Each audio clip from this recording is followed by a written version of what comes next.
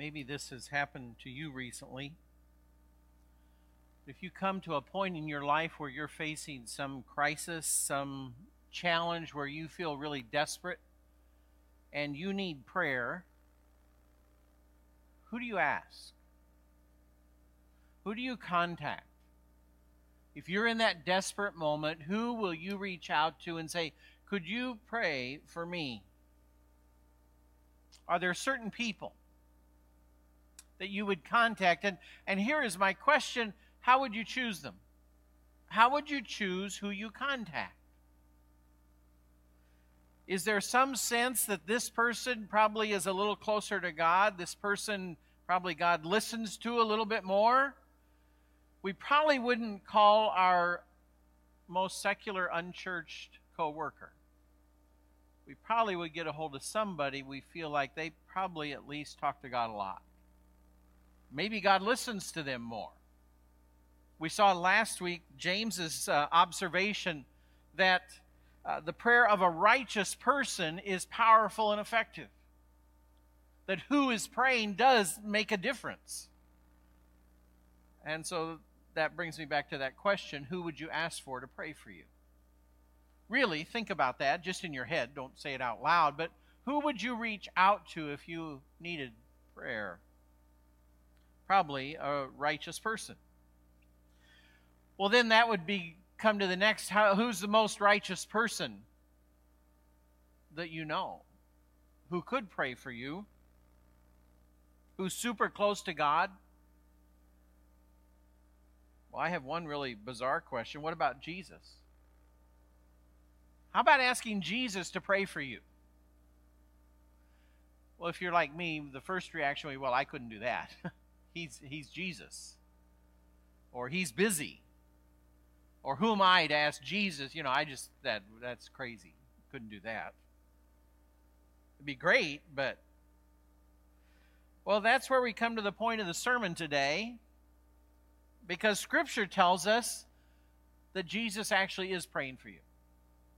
And you've maybe never thought of it that way, and that's okay, but we're going to see that Scripture paints a picture that Jesus is talking to God for you. He's praying for you. Romans 8:34 says this, who is the one who condemns? No one. Nobody can condemn us. Why? Because Christ Jesus, who died, more than that, who was raised to life, is at the right hand of God, and what's he doing? He is also interceding for us. If we're a Christian, Jesus is standing at the right hand of God today, now, for each of us, and is interceding for us. Well, I wanted to dig to that and say, well, what's that really mean? So I did some research, and the word that Paul uses there in the Greek word, it means to come up against. To come up against, to defend, to protect, to advocate for. Sort of that role of, in our world, what we would think of as a defense attorney. In every positive sense of the way, someone who is there to speak for you and to represent your cause, to help your cause. Well, that sort of sounds like we're on trial. So then the next question that came to me is, well, why do we need a defender? Why do I need a defense attorney? Sometimes we think about Judgment Day coming, and we have that in our head. Someday we'll have to face judgment and God's evaluation. But what if that's going on all the time? It's not just about Judgment Day. What if that's going on all the time? Well, I want to look at a couple verses. First of all, Hebrews 4:13 says, nothing in all creation is hidden from God's sight. Everything is uncovered and laid before the eyes of him to whom we must give account. So we have God who is seeing everything, and everything is laid out before him, this great judge, and we can't hide anything from him. We may fool other people, we may be good liars, we may be good pretenders, but not God. We can't trick God. He is going to see everything. But it's not just that God is there to evaluate us, or we could call him the judge. Here's the scary point, and that is that there is a prosecutor. There is a prosecutor trying to lay out our guilt and why we should be judged guilty. Now, how can I say that? Well, I'm going to use two different verses. First of all, in Revelation 12:10, then I heard a loud voice in heaven saying, now have come the salvation and the power and the kingdom of our God, and the authority of his Messiah. For the accusers of our brothers and sisters, who accuses them before our God day and night, has been hurled down. Now that's a verse speaking of Satan and of his coming doom. But notice what Satan is doing prior to that. He is there as the prosecuting attorney, accusing the Christians, accusing the humans. And he's doing that every day. Pointing out to God, who's watching, God, did you see that sin? God, did you see that attitude? Did you see what they did? Did you see what they said? How they treated others? Twice in Job, we see this same picture of Satan coming before God to accuse. One of his names in the Bible is the accuser. One other verse in Zechariah, the prophet Zechariah, chapter 3, verse 1, he is given a vision into heaven to see what's going on. And he says there, then he showed me Joshua the high priest standing before the angel of the Lord, and Satan standing at his right hand to accuse him. So here is Satan standing beside Joshua the high priest to make sure and point out everything he's done wrong. Prosecuting attorney, the accuser. Satan pointing out our failures. And we learn in Revelation that he's doing that every day. For all of us. And we're all aware that we give him plenty of ammunition. It's not like we're perfect and he has to make up stuff. He points out what we've done. Now, do we stand there alone on trial with just our words to defend ourselves? And as Satan points out what we all know he has done, what do we say? Well, Christians have a different fate. We don't need to stand there alone. That's what that passage in Romans is talking about. Jesus is interceding for us. He comes up against that prosecutor, that accuser, Satan, to speak on our behalf. The writer of Hebrews, that interceding is only used, I think, 4 times in the whole New Testament. And we're going to look at 3 of the 4 today. The writer of Hebrews says the same thing.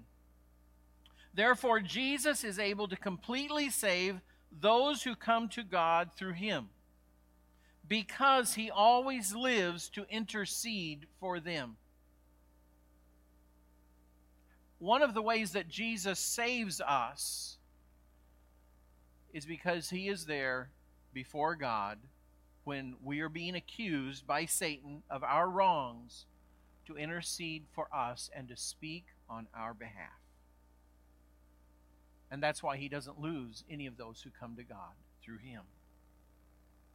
Now, not through some sharp defense, not like a lot of TV shows we watch where there's some legal loophole and oops, we get off, or some failure on the judge's part or the jury's part, and so we get to dismiss the charges.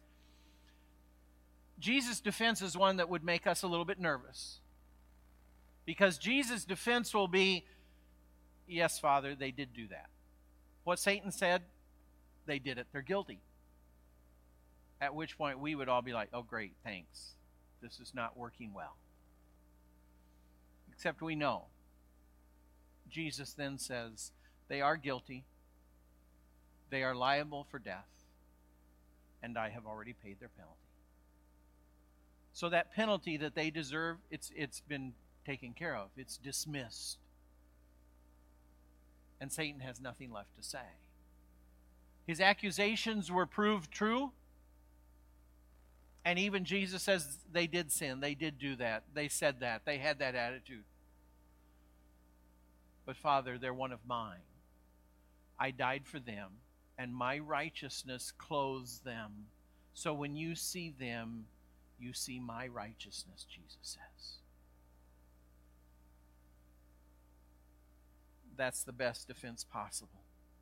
And God looks at the case and says, case closed. Judgment made, penalty paid, redeemed. The debt is no longer owed. Jesus paid it. That's part of what it means for Jesus to be in heaven at the right hand of God, interceding for us. For you. If you're a Christian, He does that for you. If you're not a Christian, He wants to do that for you, if you'll accept Him as your Lord and Savior. But I want us to think today a little bit more, because I think Jesus interceding for us is more than that. I think Jesus is not only speaking on our behalf for our salvation. I think He is speaking on our behalf in general. He is speaking to the Father for His followers, His disciples, those who wear His name. I said to intercede is only used in 3 or 4 places in the whole New Testament, which I found interesting in and of itself. But one of the places it is used we are much more familiar with, I think, than Jesus interceding for us, and that is the Holy Spirit. Earlier in the same chapter, Romans 8, Paul tells us that in the same way the Spirit helps us in our weaknesses. We don't even know what we ought to pray for. But it's okay, because the Spirit Himself intercedes for us through wordless groans, through language that we don't even understand. But because the Spirit is God, is part of God, He is able to communicate with God from His perspective in us.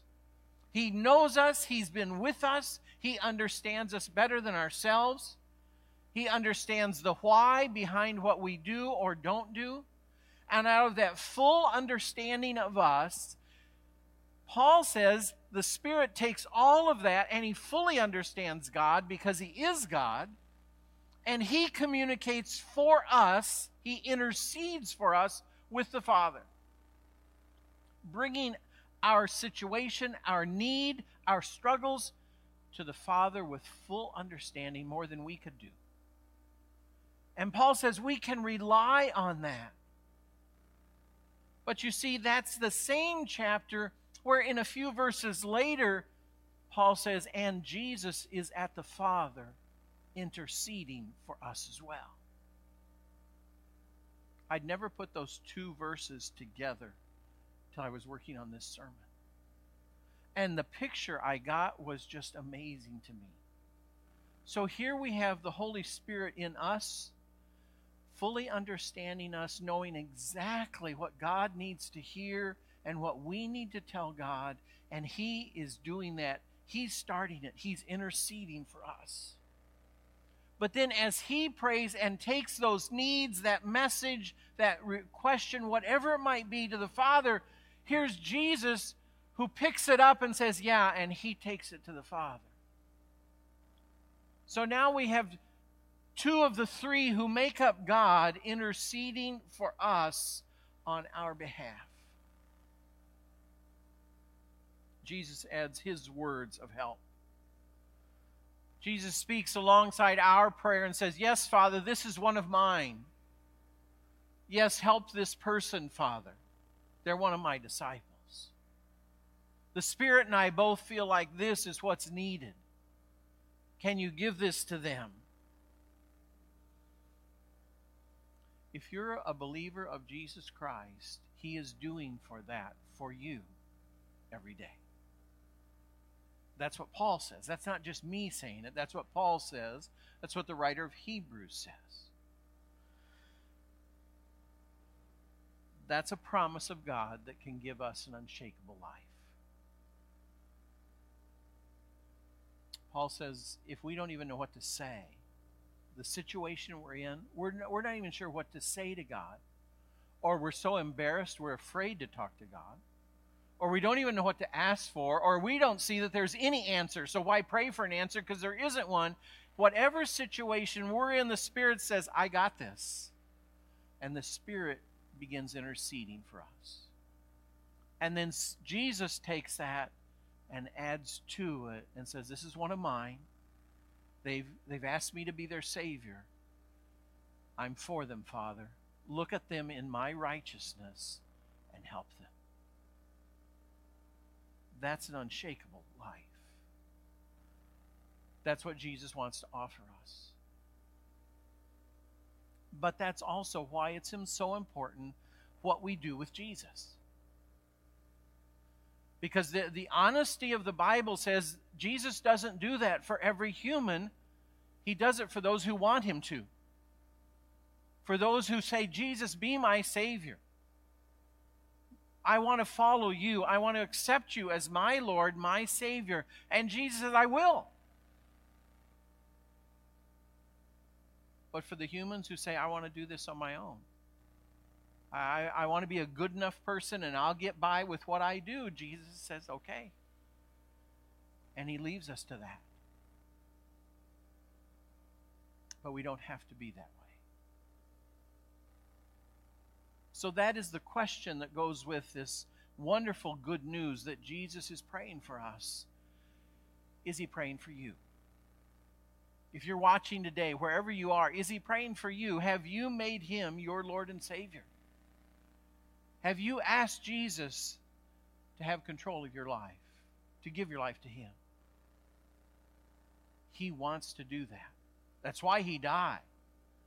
That he might have that righteousness, that debt, sin debt paid for you. But we have to come to him and say, Jesus, will you be my Savior? And when we do that, he says, I will. And every day, I will talk to the Father for you. And that's what he's doing today. Let's pray.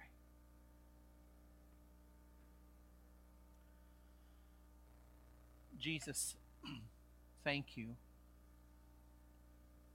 for all you have done for us in dying for us, and for all you do for us each day as you intercede to the Father for us.